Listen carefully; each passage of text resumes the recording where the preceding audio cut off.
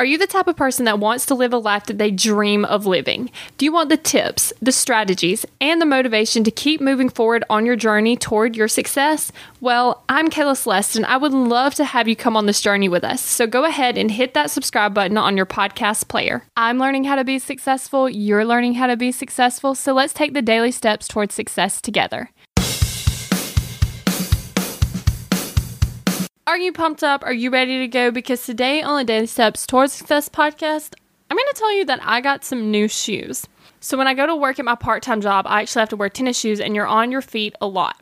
And I also like to exercise. So the tennis shoes that I had actually were pretty wore out, so I needed to get some new ones. So I went and got some new shoes, but when I put them on, they didn't hurt my feet, but they kind of hurt because they weren't wore in yet. So I was wearing them and they were really uncomfortable, but I knew that it was for a short period of time.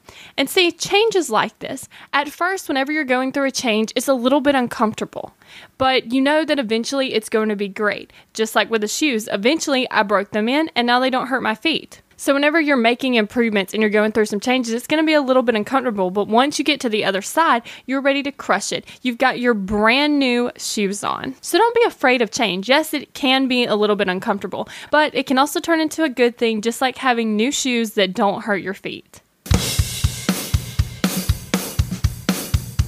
We're in this together, one step at a time.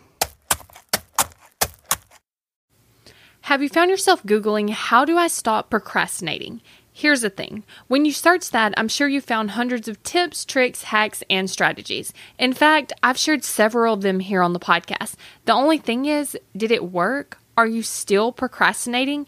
If you are, then what you need isn't another hack. You need to focus on the actual thing that's causing you to not take action. Our thoughts control our feelings control our actions, which means if you want to change your action or inaction, you first have to change your thinking. That's exactly what we focus on in my program, Kick Procrastination. This program is designed to help you go from procrastinating on your goals to taking massive action towards achieving them.